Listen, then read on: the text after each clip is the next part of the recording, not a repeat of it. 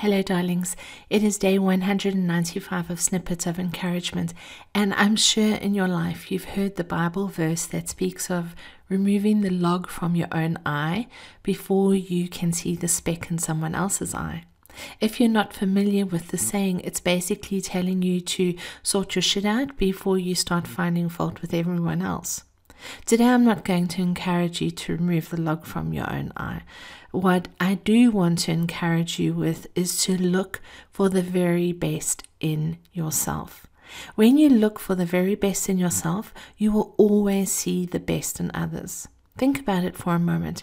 You're having a happy moment with yourself. You feel good about yourself, the things you're doing in your life, who you're becoming, and then you speak with someone you know. They launch into a monologue about all their problems, and you literally feel like your balloon will pop. What a killjoy.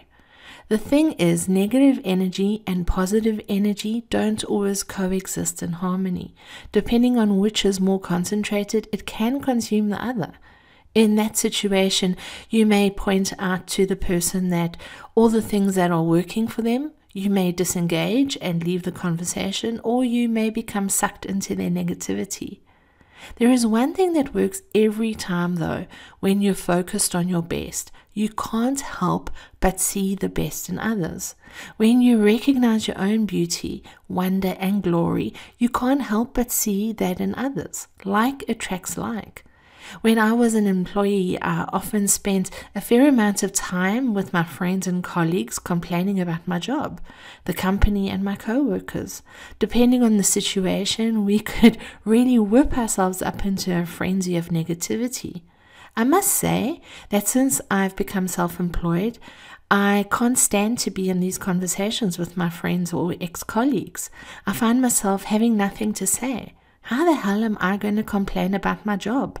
Am I going to sit there complaining about what a useless boss I am or what useless clients and peers I have? Of course not. My God, that will pull me down faster than a leaded weight. Since I now work for myself, I can't complain about myself. I only acknowledge the things I can improve because I am fully responsible for my existential well-being.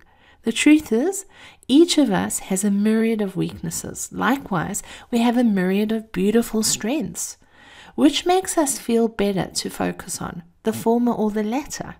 A weakness can always be changed or improved upon, and we all have to acknowledge that often our strengths can also be weaknesses in the correct circumstances. But here's the brilliant news. When you're focused on the best in others, their specks seem inconsequential to you. That's because they are.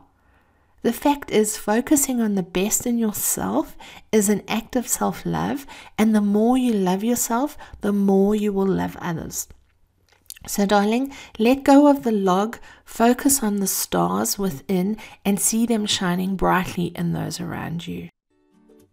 You've been listening to Snippets of Encouragement with Angie Barnard. If you've enjoyed this snippet, share it with a friend.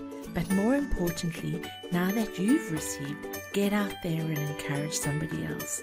Have a wonderful day. Bye-bye.